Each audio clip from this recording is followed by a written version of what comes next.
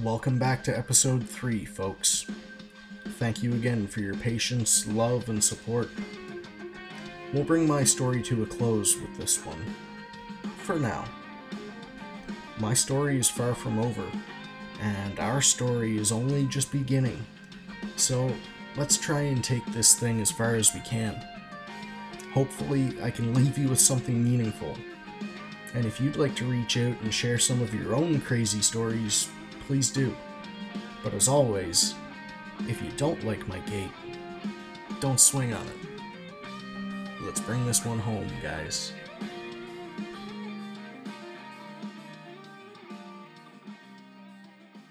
I laid my bags beside my bed and wrapped every available blanket I had around me as tightly as I could, and I went to sleep. Even though it was bitter cold, I completely passed out. When I woke up, I was wrapped up in a mangled mess of blankets, deflated rubber air mattress, and steel accordion bed frame. All of the air had let itself out of my bed while I slept, and I woke up trying to free myself. The same happened to the other boys, too. Refilling our beds with air became routine, but those steel frames had to go. For the first day or two, I was given some time to shake off any jet lag I had and get myself situated in this new town. When I did start work, I began as a helper, more or less. I was green, so I had to learn the divisions of the company, and I'd eventually find my fit. Home Pros had multiple specialties: carpentry and finish work, carpet and upholstery cleaning, furnace and duct cleaning, and kitchen exhaust system cleaning and certification. I tried my hand at all of it, but I ended up spending most of my time divided between the furnace and ductwork side of things and the kitchen exhaust system side. The crew also brought on a new guy a few months after I started. His name was Tim. Tim was in his late 40s, and he had experience cleaning kitchen hoods, so him and I started working together regularly. Tim moved into the crew house, and he and I would work shift work every night, cleaning systems for every restaurant in town and every oil camp surrounding town by about a 3-hour radius. Tim and I bonded, and I learned everything I could from him. He was the lead hand on our 2-man team, so I followed his lead on every job, and he showed me a lot. He also told me that he was married to a Turkish woman from Kyrgyzstan, and he was trying as hard as he could to sponsor her and her daughter so that they could legally move to Canada. First, Tim needed a house, so he took over the lease to the crew house. Ian, Kenneth, and we all moved downstairs to the bedrooms in the basement, and it wasn't long before Tim's wife Julia and her daughter Melissa moved in. Tim and I also challenged for our trade certification. I got mine on the first try. I was stoked. Tim had to try a second time, but he also got his as well. Tim and I would work night shift, and I'd pay my rent to him. I'd also pick up extra shifts during the day, cleaning furnaces, so as long as I got enough time to grab a nap sometime throughout the day, I was basically good. And I was working around the clock almost 7 days a week for months on end. Sure, I was making money hand over fist, but I was starting to burn myself out. My entire life was revolving around work, and the little bit of personal time I had was spent biking around town, shopping for food or whatever essentials I needed.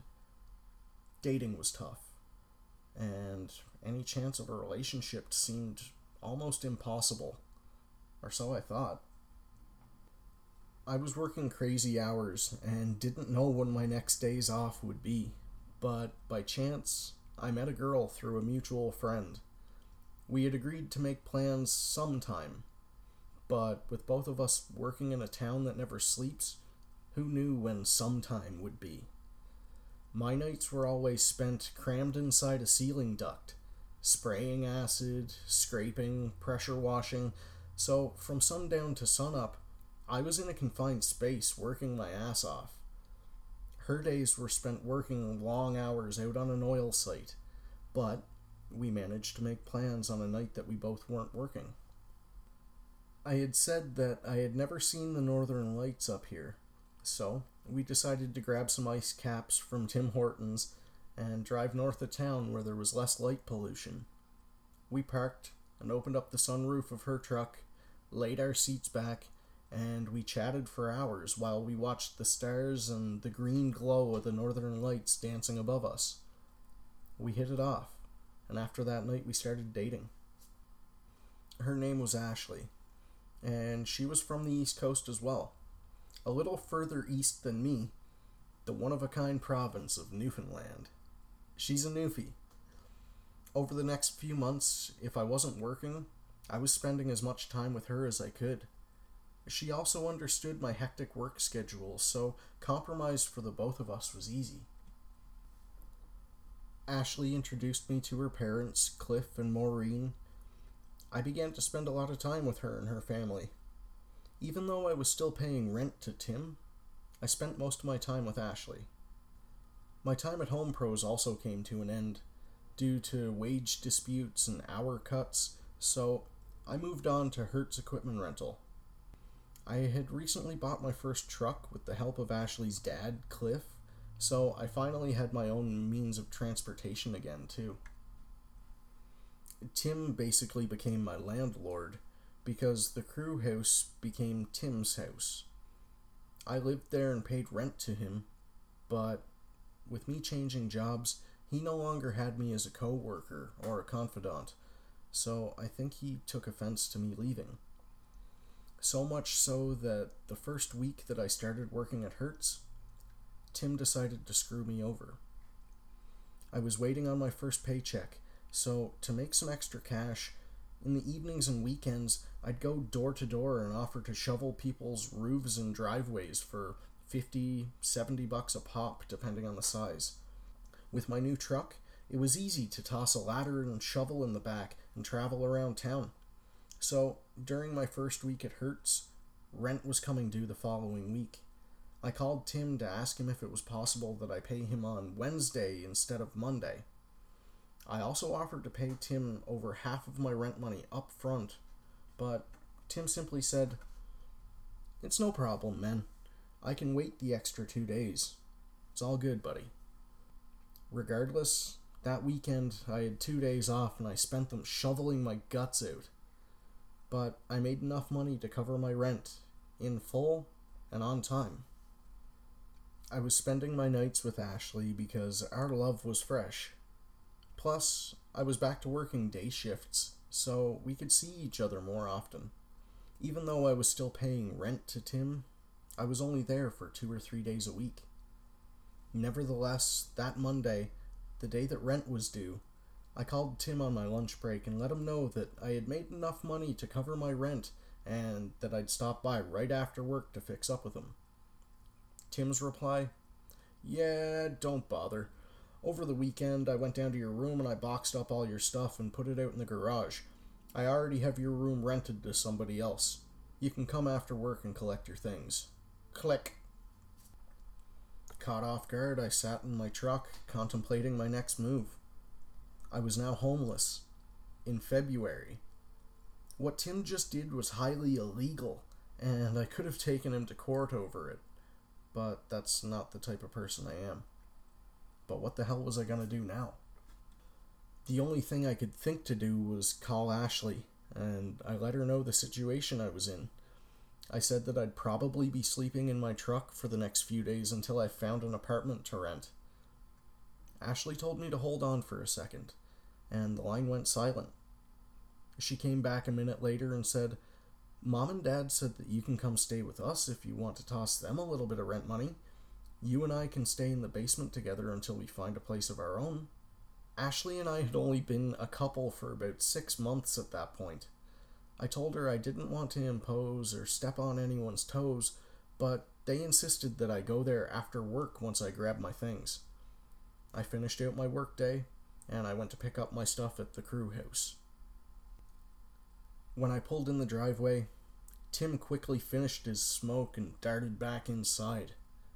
He wouldn't speak to me. So I went to the garage, I flung the door open as hard as I could, I grabbed all of my boxes and my guitars, and loaded them into my truck. I spun out of that driveway. Good riddance, asshole. When I got to Ashley's parents' place across town, I was met in the garage by Ashley, and soon after Cliff and Maureen. Anything I needed regular access to, I could take downstairs with us, and anything I needed storage for, I could put in the attic above the garage. Perfect. Ashley and I took over a bedroom downstairs, and we now officially live together with her parents. Interesting. Living with Ashley and her folks was great. Awkward at times, especially with her dad, but great nevertheless. Anytime Ashley and I weren't working, we'd find different areas around Alberta to go camping. So we'd travel to Edmonton, Calgary, Banff, Jasper, Slave Lake. Cliff and Maureen treated me like one of their own, always there if I needed a hand or needed someone to chat with, and I was always there to do the same. Ashley's older brother Chad and his girlfriend Jessica lived downstairs for a time too, so everything for the most part was smooth sailing. It was easy going. We truly became close, and I got to see what an amazing family actually looked like. Just the salt of the earth type people. Honest values and hard working. Ashley and I were inseparable and totally in love. We knew we wanted our own place eventually, and we started talking about what our future together might hold. I knew that I wanted to spend the rest of my life with this girl if I could. I felt like my life was the most stable it had ever been, and I could see a future with Ashley. So, before I knew it, I was leaving a jewelry store with a ring in my pocket. Ashley's birthday was coming up, and we had a camping trip to Banff planned, so I figured that would be the perfect place to pop the question. But I had to do one very important thing first. I had to ask for her parents' blessing. Most importantly, her dad, Cliff. I got back to the house, and sure enough, Cliff was out in the garage. With the box in my pocket, I sat down across from him, lit up a smoke, and started chit-chatting. Now, on a side note, understand that I respect Cliff Young more than any other person on this planet. He helped me out when he barely knew me. He'd teach me little things with carpentry and different odds and ends around the house, and he'd take me with him on whatever odd job he had on the go at the time, just so I could learn something and make a couple extra bucks.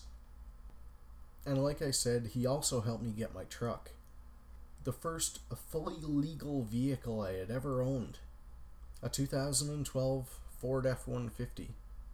I needed a rig, and all Ford would approve me for was a small hatchback Escape.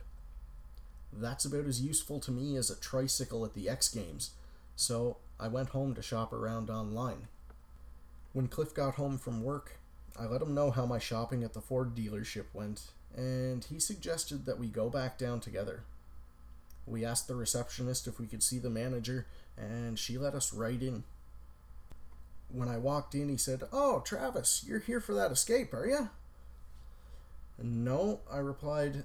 "I have somebody here that would like to speak with you." And Cliff walks in behind me. The manager was taken off guard by my tactics a little bit, but he greeted Cliff by name. "Oh, hi, Cliff. You know Travis?" "Yeah, he's been with Ashley for a while now, and I hear you can't find him a truck." "Ashley just bought a new truck from you guys. Maureen is on her second vehicle, and I'm on my third, and I can't count how many people I've sent to you to buy a new vehicle, so if you'd like to keep getting my business, you should really see if you can find Travis a truck, too." He said that he'd see what he could do, and he disappeared behind his computer again. When his head popped back up from the monitor, he said, "I can't give him a 2013 because they just came in on the lot last week. I have two 2012s left. This one here, the blue one, it's on for $44,000 right now, but I can give it to you for..." And he clicked away at his computer for a minute. "How's $33,000 sound?" I drove off the lot in a brand new truck that day in my name. Holy shit. Needless to say, I look up to Cliff. He always had an answer for any question that I had. Knowledge for days, humble, down to earth, quiet and reserved. For a long ass time, I couldn't get a read on that man. Unless he'd make a random wisecrack or poke fun at my height like he liked to do sometimes. I found it really hard to look him in the eye. I was dating his daughter, living in his basement, eating and sleeping in his house, using his amenities, and, for lack of a better term, porking his pride and joy. Could you look that man in the eye? If I were in his shoes, I'd string me up by the left nut and do target practice with frozen paintballs on the right. So above all, this man's approval was my number one priority. As I sat down across from him, I said, I got Ashley's birthday gift. I want to give it to her when we go to Banff. My nerves were firing and my heart started to race. What'd you get her? I slowly pulled this small box out of my coat pocket, and his eyebrow raises. Right as his glance meets mine, our eyes lock, and he says, Got her an engagement ring, did you? Yes, sir, but I wanted to do the right thing and ask for your blessing before I said or did anything. That was probably the hardest sentence that ever left my lips. Well, he paused. You treat Ashley really good. You certainly have my blessing, but it comes with one very big stipulation. What's that? I responded with a nervous smile. Once you take her, you're not fucking bringing her back. There's no return policy with this one, young man. I shook his hand and I gave him a hug, and with that I was ready to go camping. After 9 hours of driving, multiple pit stops, arriving and setting up our campsite, we were ready for some fun in Kananaskis country. And this ring was starting to burn a hole in my pocket. I was waiting for the perfect moment to pop the question, but that moment hadn't presented itself yet. We drove around, checking out little shops and landmarks along the way. All the while, I'm trying to hide this huge square bulge in my pocket. Every time Ashley hugged me or we held hands, I'd make sure to shift my hips slightly or walk with the box on the opposite side of her and I. And somehow, against all odds, I pulled it off until the early part of the evening. Before heading back to our campsite at Mount Kidd, we found ourselves walking along the beach, not far away, and surrounded by the Rocky Mountains on one side overlooking the beach, and lush, thick forest on the other side. It was one of the most beautiful places I had ever seen. This was the spot. This was the time. Ashley stopped and started skipping rocks out onto the lake. With her back to me, we started chatting, and she took in the scenery. I tried to make it seem like I was kicking rocks and walking around behind her until I sneakily got down on one knee. She made a joke saying, Well, Mom and Dad like you. I guess you're stuck with me for a while. My response, Well, hopefully the rest of our lives. And with that, she turned around. Will you marry me? She clasped her hands around her mouth, nodded and said yes, and she hugged me. And it was at that moment we heard clapping. There was a hill overlooking the beach with a couple of families up there barbecuing. They watched as I proposed, and when Ashley and I noticed them, I threw my arms in the air and screamed, She said yes! I had a cheering section for my marriage proposal. We called her parents to tell them the news. They already knew. Ashley said, I guess I'm not your little girl anymore. And without missing a beat, Maureen said, We didn't lose a daughter, we gained a son. That's one of the nicest things anyone's ever said to me. Maureen and I connect on a level more than most. She could relate to some of my stories because her childhood was less than ideal. If I could choose another mom besides my own, I'd search high and low for that woman. She's truly one of a kind. Now we were engaged, and the reality soon set in that we needed to find our own place. We couldn't have a wedding and go back to living in her parents' basement, so we started looking for a home of our own. It took a little while, but before we knew it, we found a mobile that was right for us. A small yard and a garage in the back, big enough for storage and a man cave for me. We figured we could make it work and took over the title to our home at the beginning of 2015. 2015 was a big year for us. After settling into our new place, we felt like it just wasn't quite complete yet. So, we decided to get a puppy. A precious little Havanese Shih Tzu mix, white with a couple caramel patches on her back. A beautiful little girl we decided to call Zoe. We drove about 4 hours in the middle of February in wintry Alberta weather. -40, ice, snow, and less than ideal driving conditions. Ashley and I would trade off driving duties the way we always had. We met up with the breeder and picked up our pup. About halfway home, with Zoe comfortably sitting on my lap, nice and peacefully, she puked and shit all over me. We became the proud owners of a dog that gets carsick. It's gotten better over the years, but after any length of time, we run the risk of Zoe becoming a dirty bomb in the back seat. As I said, 2015 was a big year. Engaged, new house, new puppy. This adulthood thing kinda hits you like a Mack truck. But I was doing a decent job at gripping onto that bumper and going along for the ride that life was taking me. And it was around that time that Jackie decided to poke his head out of the shadows. With the advantage of social media, he was able to find my profile, snoop my pictures, and see exactly where I was, who I was living with, and what path I had chosen since we last shared a dwelling. None of this bothered me. I had nothing to hide from him. I was finally living my best life. What did bother me was him contacting me. I never expected to receive a message from him because I had never known him to be computer savvy. He had no use for the damn things. After over a decade, he reached out.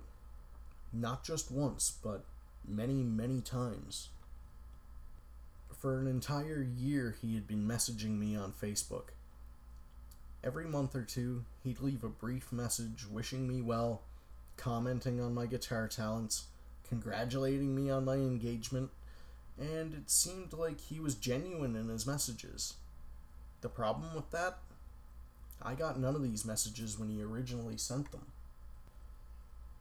There must have been a glitch with Facebook, because when his most recent message came through, all of the previous messages did as well. I woke up to a year's worth of little post-it-like notes in my Facebook Messenger, along with a larger message on the tail end of it, sent that day, verbally scolding me for not responding. As I read through from beginning to end, the messages became angrier and more spiteful.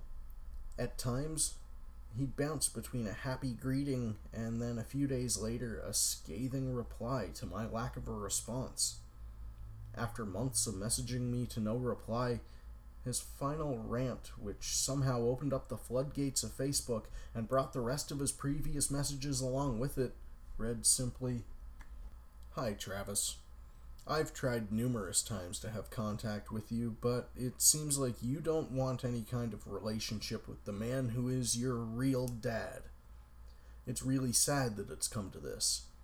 A lot has changed in the last decade plus, and I thought I was pretty good to you for what I had to offer back then. Someday, you may regret your decisions. You will not hear from me again. Sometimes, the only people you fool is yourself." Less than a month later, he sent, Thinking about you, Travis. I love you, Dad. When I woke up that morning and checked my phone, seeing multiple notifications from Jackie Moore streaming down my lock screen sent my heart into my throat, and it lit my blood on fire. He was the last person on the planet I wanted to have a conversation with. He was everything that I once considered evil. Why would I want to even entertain the idea of having a relationship with the man? But before I could reach for my phone with the intent of unleashing absolute fury at him, I stopped, took a breath, and I thought to myself, he's only ever seen me as a little boy, quiet and kept in line. He's never gotten to hear what I have to say as a grown man. Maybe he should. It took a few minutes for me to get my bearings and settle myself on the couch. Phone in hand, I started typing. It wasn't hard to say everything that I did. Hell, I've played out meeting him as a grown man in my head many times, many ways. In some ways, I wish he had been in the same room, just so he could see the man that I had become. In other ways, I'm glad that he wasn't. At the time, I don't think I could have been able to sway my brain or my body from exacting a revenge on him. Still, this was my time to speak, and he had no choice but to hear it. He would finally know my feelings towards him. My words flew from my brain with the intention of verbally eviscerating that man. For so long, I had wanted to cause him as much pain as he caused us. Physical, emotional, psychological. Anytime a reminder of that man crept up, my skin would vibrate. Because of him, even looking in the mirror was difficult for me, because out of the three of us boys, I share the most resemblance, and for a long time, I hated and judged myself because of it. I despised that man, and any man like him. I began first with a short, simple message. When I woke up today, I received all of your messages. Looking at the dates, I can see that most of them were sent last year. I didn't receive any of them until the last one came through. I wasn't sure if I was going to reply to any of them, but I do have some things I want you to hear. Dear Jackie, there's been a lot of things I've wanted to say to you over the past 10 years. In some ways, I didn't know how, and in other ways, I didn't think you deserved the satisfaction. I know you've wanted contact with me, but I didn't want any with you, which in my opinion is pretty understandable. I was 15 when you and Mom divorced, and for any 15-year-old, that's a tough pill to swallow. It was for the better, though, because after that, I no longer had to witness my mother being berated and called down to the lowest on a daily basis. This is a woman who bared your children and scooped your sorry ass up on many different occasions, whether you deserved it or not.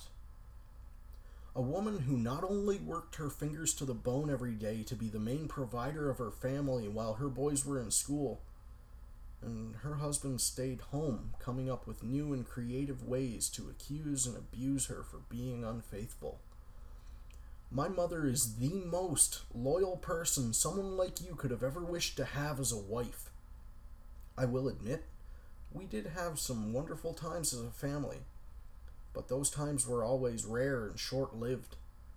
Jackie, you had the ability to love like no other and be a great father, but your inner demons would always get the better of you, and that other side of you is something that still haunts me to this very day. I've seen and experienced things no child should ever witness, especially from somebody who's supposed to be a hero to him. You were never that role model to me, because a real man doesn't do something like that, not to his wife and his children. I was still pretty young when it all came to a head, and I remember very vividly the last night you tried anything. I would have lost my mother, my oldest brother, and you would have came back for Nick and I had I not called the police on your crazy ass. That was the only window we had to get away from you. Everybody was afraid of you, and afraid for us. One moment you were somebody's best pal. The next minute, you despised them, and you were either out to get them or they were out to get you. Any family friendships we had didn't last, but the few friends that we were able to keep, we still have today. Even after we left Bell River, I tried to keep what little relationship I had with you, but I was 15, and trying to rationalize and sympathize to what you might have been going through was a lost cause, and I came to my own conclusions that if I wanted to create a better life for me, my family, and those around me, I would never be anything like my father. When it comes down to it, you have given me the template as to how not to treat your loved ones. I'm a better man because of it. At 25 years old, I've come a long way and I'm still going as far as my life will take me. I make the most of every day that I've been given, and I'm drama and worry free now. I'm engaged, and I'll try to be the best husband I can be, the most loving father I can be, and the best role model I can be. And unfortunately, I can't say that I learned any of that from you. I want you to know that deep down there is a part of me that holds the good parts of you close to my heart. And I do forgive you for everything that you put us through. But I'll never forget what you're capable of. I knew he would reply. I didn't intend to follow up anything I said. I also knew that he would play the same apologetic card that he always has. He agreed with all the points that I had made, and stated that if he could go back and change the past, he would have. He said that the abuse that he suffered at a young age followed him into his home. It seemed like he understood my point of view at least, and accepted the fact that because of him, we suffered horrendously. As always, he had said he changed. Good for him. But given our past, I didn't buy it. I said my piece, and left a note of forgiveness on the end. But I still had no desire to have him as a part of my life. I wanted him to stay on his side of the fence, and I would stay on mine, in hopes that our paths would never have to cross again. He couldn't accept that. The messages continued, endlessly. I would block him, he would create a new profile. I'd block the new profile, he'd contact me from his girlfriend's profile. He was relentless in his attempts to contact me, and again he would bounce between a simple, pleasant greeting to a scornful diatribe. I didn't have to reply to see that the man I had always known was still alive, seething beneath the surface of his newfound Christian facade. It angered him that I didn't acknowledge his so-called apologies. He would say things like, "It takes a man to apologize, but it takes a bigger man to accept it." So be it. I knew the kind of man I was. His judgment of my character was the least of my concerns, yet he would still try everything he could to classify himself as the most important father figure in my life, like I was supposed to deify him the same way that Michael always had. He pushed the point that he had found religion quite often. He expected me to brush off the past like it had never happened. He somehow assumed that I could just forget, and we could move forward with a relationship as father and son once again. How could I, when his Jekyll and Hyde persona was still so present? The manipulative execution of his messages proved to me that changing for him was an impossibility. His warped sense of who he thought I was as a person made him believe that he could skew my feelings and opinions towards him. I needed to validate my points again with crystal clarity this time. "Jackie, I do accept your apology, and I'm happy when you say you've gotten your life on track. I lead a very busy life, so Replying to your messages as instantly as you would like isn't possible for me. I wish you could respect that. My life no longer revolves around you. I believe I said all I needed to say in my first message, and had you read it fully, you would have seen that I do forgive you for all of the shit you put us through all those years ago, but I'll never forget the person that you were. I give you the benefit of the doubt that you have changed, and I hope for the sake of everyone around you that that is true. You're 100% right. It does take a bigger man to accept an apology, but it takes a real man to treat his family the way they deserved in the first place. You wouldn't have anything to apologize for had you taken the time to value what you once had. His first response? How true, Travis. I wish you the very best. A week later, another 6-word message. This is all I wish for. A week after that, he started sending pictures of his motorcycle, or him flexing his muscles while he was digging a pool, or doing a 180-degree vertical roundhouse kick in a karate gi. I've never seen a crippled man with multiple sclerosis have the ability to do things like that before. He wanted to give me a visual of how well he was doing now. He also still wanted that same intimidation factor present. He always saw himself as an alpha, and every person around him had to fill the beta role in his eyes. And then he said something that made me want to reach through my phone screen and end his pathetic existence. Hi, Travis. I was hoping too high, I guess, for you to respond.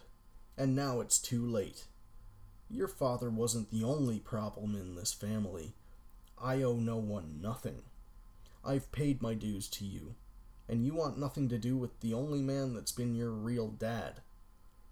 I've accepted this, and you'll never hear from me again. Maybe, when there's a possibility of you growing up, you'll realize what you lost, especially when you find out that I fell into big wealth.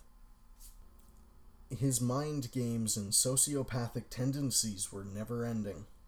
His vitriolic comments disgusted me. If he were ever man enough to say any of this to my face, he would have had his removed and fed to him on the spot. One of the things I've always hated about myself was having the ability to tap into that same anger that fuels him. The downside is sharing the same DNA, I suppose. The difference between us? I knew how to control mine. I came back at him with every ounce of venom I had swallowed over the years. I wanted it to burn through the rotten core of his heart. He deserved nothing less. Jackie, I've tried to make it abundantly clear that I want nothing to do with you. I'm astonished that you're still not getting the clue. You may consider yourself my only father, but trust me when I say this, you are nothing to me. I do have a father, a teacher, a mentor, someone who taught me how to act like a man, work like a man, fight like a man, took the second half of this life that you were a fucking sperm donor for and taught me how to be a man. I could play into your twisted mind games and skulk to your level, but I'm nothing like you or what you remember. And I'm glad, because I'm more of a human being than you could ever wish to be. My father, Stephen Jardine, taught me how to be a good man. All you ever taught me was how to lie, cheat, steal, and treat others like shit, between beating and berating your wife and kids. I don't know about you, but to me, my father was the only problem in that household. So whatever diluted notions you have of us being to blame for any of that back then is laughable. You may have paid some of your dues through counseling and therapy and religion for your addictions and anger problems, but you will never pay your dues to your wife and kids. You reap what you sow, and you will be judged accordingly when St. Peter calls your name. In the end, The only thing I've lost is the weight and burden of being known as the son of Jackie Moore. That bears a certain stigma that gets carried with you most of your life. It's a disgusting smell that no matter how hard you try and scrub it off, it lingers. I'm glad you fell into big wealth. I certainly hope you don't choke on that silver spoon. Money means little to me personally. I've made something of myself as well. So your wealth, or whatever inheritance you wanted to try and dangle over my head, can be used in other ways. I know one thing. It will never buy back what you lost, Jackie. No longer will your footsteps trample through my peaceful mind. My words carried immense weight behind them. A weight he never had to support. Finally, he granted me silence from his end. I left him unable to argue, and I wanted him to feel as powerless as he made all of us feel. I don't think anyone has ever left that man speechless, but it was only for a time. With the ability to finally breathe in a space that no longer occupied anything to do with Jackie Moore, I carried on with my life as normal. At the end of 2015, on a cold, snowy evening, I was outside working on my snowblower. Oblivious to anything around me that didn't involve the task at hand, Ashley slowly crept up behind me and slid a small white stick into my line of sight. Seeing 2 pink bars in the viewing window, I felt my heart do a backflip. I was gonna be a daddy.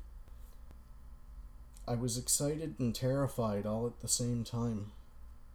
Do I even have what it takes to be a father? Sure, the examples that Steve set for me helped guide me into who I was, and Cliff's steadfast resolve showed me that a man is characterized by his actions and his word. But I still felt like my genes held poison inside of them. How could I pass something like that along to an innocent infant? Overactive scenarios played through my brain with the resemblance of classic horror films such as Rosemary's Baby and The Omen. What if Jackie's sadistic tendencies skipped a generation? What if, being the youngest son in my family, the same as Jackie had been, somehow passed down the same mental disorders to my eldest, as it happened with Michael? Did I possess the tools to be able to accept a situation like that once again? All of these thoughts swirled around in my head constantly. I didn't want to resemble Jackie Moore in any way. I have a strong sense of self, but I also acknowledge the fact that his temper could be buried somewhere deep inside me. I never wanted something like that to emerge uncontrollably one day, and that scared me to no end. Ashley, my true north, soothed many of those dark thoughts. She tried to keep me focused. She assured me that I wasn't gonna turn into a monster. As the months passed, we did everything soon-to-be parents had to do to prepare for the arrival of our new addition. Doctor's appointments, prenatal exams, and at 20 weeks, we traveled to Edmonton for our 3D ultrasound. We were going to find out the sex of our child. With X-ray jelly on Ashley's ever-growing belly, we could see our little human in an orange and black hue, kicking himself in the forehead.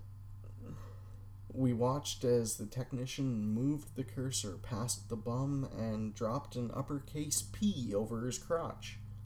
We were having a boy. Overjoyed and somewhat overwhelmed, we at least now knew what we were having, so it was time to buy boy clothes, set up the nursery, and continue to collect all of the things that we needed to care for this little life soon arriving. At 7.5 months, our town started burning down around us. It was a very hot, very dry spring and summer. When the month of May hit, we were surrounded by wildfires in all directions, and with one highway in and out of this small oil town, an evacuation of 88,000 people was imminent.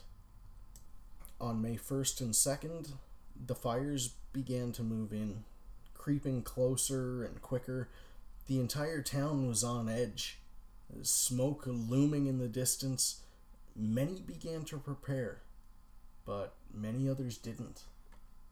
I was working the day of the 3rd, luckily only a half a day because I was asked to work some overtime. Ashley was keeping me posted on the fire's distance, and we had packed our baby clothes and some other supplies in case we had to bug out quick. We live on the side of a tree-lined dirt road that leads into a forest. Enough to make anyone uneasy, and for a pregnant woman, downright fearful. She called me and stressed that I had to make my way home. The fire was hugging our backyard, and we had to go. Through bottlenecked traffic, what would take normally 5 hours to get to the closest city took us 14 and a half to get halfway. Driving with a girl who had to pee every hour and trying to keep her stress levels as low as possible, we made it to a faraway gas station to meet up with her parents, brother and sister-in-law, and their twin boys. A family friend offered Ashley and I a place to sleep for the night while the rest of the family continued on to find a hotel. I'd like to say thank you again to the Lee family for helping us keep it together that night. The next day, we continued on to meet up with Cliff, Maureen, Chad, Jess, Finley, and Leaf. We stayed in a hotel for about a week and then convoyed to Calgary to stay with Ashley's aunt and uncle, Bev and Merv. God love them for putting up with us for the better part of a month. And after a full month of being displaced, the all clear was finally given to head back home. Much of the town was still left standing, but the devastation for some was unbelievable. We were counted among the lucky that still had a home to return to, but for some friends, family, and many others, everything was lost. Our little town's resilience was amazing, though. Everybody that returned helped in every way they could. The rebuilding process began, and the town's strength was incomparable. It was a community to be proud of. As people tried to rebuild the lives they had, we prepared to welcome a new one into the world. On July 13th, 2016, after 32 and a half hours in a little hospital room, multiple attempts to get things going, and an epidural that could have dropped a bull moose, through all of Ashley's pain and perseverance, Hunter Chadwick Moore finally made his arrival at 8:22 p.m. 6 pounds, 14 ounces of everything I could have ever wished for. The greatest gift I'd ever received. With a whirlwind of emotions surrounding us, we left the hospital and got our little man settled at home, and accepted our new roles as mommy and daddy. Every time I looked into his big blue eyes, my heart wanted to burst. I've never felt more complete in my entire life. Hunter, you give my life purpose. Watching you grow and learn each day fills me with so much pride. I love being your daddy, Boogie Boo. We quickly adapted to changing diapers, endless nightly feedings, and doing everything we could to keep this fragile little human alive. Ashley was an exhausted mom, but seeing how she cared for our little man gave me an entirely new appreciation of her. Her motherly instincts were impeccable. This is who she was meant to be. As the summer turned to fall, and fall to winter, we were comfortable with our new routine. Ashley at home taking care of everything, while I worked 12-hour days at Hertz. Over that half a year, Jackie would attempt to reach out, congratulating me on becoming a father. and I continued to ignore the man. I had zero interest in having any more conversations with him. My only wish was that one day, years down the road, I could sit down with him, maybe drink a coffee, and show him the man I had become, in spite of all that I could have. In February, yes, again, February, a lot of the key points in my life land on that month for some reason. I received a call that completely caught me off guard. My phone rang and I ducked into the sea can at work to take it. It was Mom, and I greeted her with the same smile in my voice I always have when I'm talking to her. And then she says, "I'm not sure how to tell you this, and I'm not sure how you will take it, but your father died today." It's hard to describe the wave of emotions that hit me. They hit me like an RKO out of nowhere. No longer was my mind focused on my work that day. I walked back to my office, rested my hands on my desk, and with my head down, I hear my co-worker Sheila behind me say, "Everything all right, Travis?" I had shared a few stories with her in the past because I considered Sheila a true friend. She has a heart of gold. Choking down a huge lump in my throat, I stared ahead blankly, and I just said, "My father just died." Without a hesitation, she wrapped her arms around me with a hug. I didn't want to cry. I felt like, after everything I had said to Jackie, I would have been the last person to ever shed a tear over his death. It was uncontrollable. Every bit of hate, every bit of love, every bit of anything I ever felt for that man erupted out of me like a Yellowstone geyser. I felt stupid for my demeanor breaking like that around people who knew me mostly as just a work acquaintance. I spoke to my supervisor, Peter, and I left for the day. When I arrived home, Ashley asked why I was home so early, and I broke down again in her arms. Why was this happening to me? Jackie Moore didn't deserve any of us showing that much heart towards him. He rarely showed any towards us. I also felt like the universe had robbed me of the chance to see the man one last time. Somewhere deep inside my broken psyche, I felt like if he had been able to stand in front of me face to face and see all of our similarities, he would see that there was many things that he could have become had he taken a better path in life.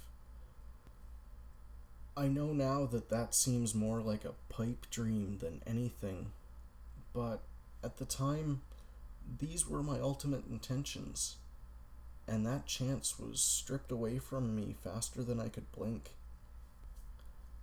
Jackie was afflicted with COPD. His lungs were ravaged from years of smoking and drug use. He tried many times to kick his cigarette habit, but never could permanently. And he passed away choking for his last breath. He died suffering. A lesser man would have taken solace in that, and after living through what we had with him, it would have been understandable. But not me. Nobody deserves to go out like that. In fear, confusion, in pain. Some of the things that he made us feel each day living under his thumb, but life is like a boomerang. What you give, you get. Nothing happens by fate. You create your own fate by your own actions. That's called karma. And for a very long time after his death, all of my inner turmoil felt unresolved. I felt like his spirit was still at the forefront of everything I thought about. Regret and sadness filled me. Should I have tried harder to make peace? Would it have made a difference whether or not anything I said to him was face to face? My brain was beating on me like I was in the 5th round of a title fight against Georges St. Pierre. I would have taken the physical barrage over the mental one any day of the week. Constantly second guessing my actions and wondering if I should have taken a different approach. My mind was betraying me. Was I blowing it all out of proportion, or was everything inside of my head as it should be? That mental battle was driving me crazy. I'd spend hours on end playing out different scenarios in my head, constantly wondering how things could have played out in different ways had I done one or two things differently, given the chance to go back to specific turning points in my life. That paradox was psychologically crippling to me. It was hard to accept that a lot of these things I just couldn't change, no matter how hard I wanted to. The one thing I did know was that I had to keep moving forward. For the sake of myself and the family I had built, I couldn't live in the past any longer. I had to try and pull myself out of all that darkness and try and find some light. How do I begin to even do that? I felt like anyone I did share a story or two with didn't fully understand where I was coming from. And even though I had Ashley, my rock, I couldn't dump all of my baggage onto her shoulders. I didn't want to burden her with any of it. So, even though I had all of these amazing people around me, that feeling of being alone was something I couldn't shake. A constant battle with extremely dark thoughts and not wanting to subject anyone to my crazy headspace only compounded things. On top of day-to-day life and stresses and changing jobs multiple times then due to layoffs and work shortages, made me feel like I was easily cast aside. I was just another number in the system. Subtract me and would it even make a difference? Maybe they would be better off. I hadn't felt this defeated since I was a child. I didn't want to feel this way, but that overwhelming helplessness was eating me alive. Ashley could see it, and felt that any time she attempted to help, it would only make things worse, but that certainly wasn't the case. Actually, having a fresh set of logical eyes from the outside looking in provided me with new perspectives, new ways to battle the monsters between my ears. Ashley still didn't fully understand my history, but over time, a few years, her grasp on who I was inside became firmer. She allowed me to vent to her, held me as I bawled like a baby, recounting many of the events that shaped me. Ashley would sit and listen as I pinballed between the landmarks in my life, sympathizing and providing her own insights. Our childhoods were drastically different. She never experienced trauma the way I did, so I'm sure even listening to her basket case of a husband had to have been extremely hard. I know it was. She could only do so much, though. Her tools were limited, and I didn't want her to feel like she had to help me carry my satchel of bullshit.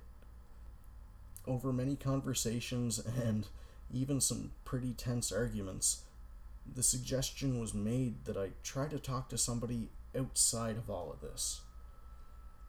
As hard as it may have been at the time for me to accept it, I finally relented. What could it hurt? The first time I was set up with a therapist meeting, they paired me with a therapist in training, a college student. I spent about an hour laying out as many things as I could in that short amount of time, only to be met with silence. This young man was dumbstruck. I noticed him taking notes, and as I left, He assured me that a more capable colleague would be in touch to follow up.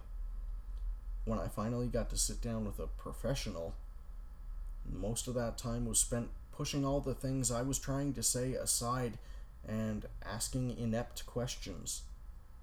He may as well have just asked me what my favorite color was. My first therapist experience was proving to be futile, but I was willing to continue to try. After our meeting and multiple phone and text conversations, I came to my own conclusion that this was also not the right pairing for me. And I'm still searching for the right person to talk to, but this is all part of the process, guys. Talking about these things to someone, anyone, is always the best first step to take, which is why I'm also talking to all of you. I may not have found the perfect match yet between professional and patient, but had I not began looking, I'd still be struggling to try and free myself from the confines of my own brain. Some days are harder than others, I'll admit, and that constant battle between angel and demon across my shoulders can leave my head in ruin. But I try to be vigilant enough to recognize those days, and I'll fight tooth and nail in that never-ending battle of mind over memory. I may seem somewhat knowledgeable about situations like the one I've lived through, but I don't have all the answers. I don't think any one person does. It takes many different perspectives to weigh in on something like this, and by sharing my story, I've had a few already reach out and provide their own insights that have certainly helped me. They say it takes a community to raise a child, and those words ring true with me in more ways than you know. If it wasn't for the people in my life that helped me in some sort along the way, I don't think I would be here to share any of this. So, a profound thank you is all I can give. I don't know how else to repay that much kindness, other than to use my voice and my talents for good. There's way too much destruction and hate in this world. And I do know one thing without a shadow of a doubt. I get to be the best father and husband I can be. I will be all of the things I wish I could have had growing up. And I'll do everything in my power to reach back into that darkness and grab as many hands as possible. Nobody should ever go through something like this alone. There's always help. Even though you may be blinded by fear, anger, or helplessness, that fog will eventually clear, and you'll be able to reach for those hands searching for you. When you do get pulled back into the sunlight, that warmth will heat your soul, and maybe it will ignite something inside of you that will provide a light for someone else. At times, mine burns pretty bright. I'm always here to talk, and now that you know some of my story, I'd like you to share some of yours with me as well. We all have stories to tell. Some of them good, some of them difficult to talk about, but they make us who we are, and they've led us to where we are today. Thanks again for coming on this journey with me, folks. I'm still not sure where the car will take us, but let's try and enjoy some of the scenery along the way. That's pretty much me in a nutshell. I hope you come back for the next episode and beyond, folks. I'm sure some of the next stories won't be as tough as the one I just told, but let's try to have some fun, and maybe learn something about each other along the way. I love you all, endlessly and wholeheartedly. Thanks again. Trav out.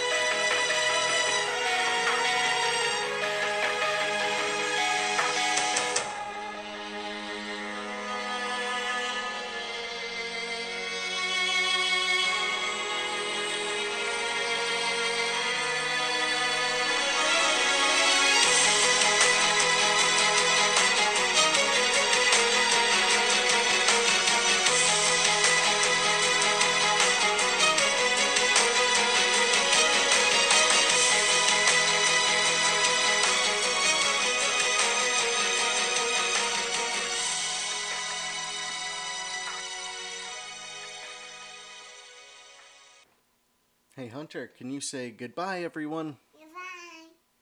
Can you also say, if you don't like my gait, don't swing on it? Don't like my gate, don't swing on it. Awesome. Thank you, buddy.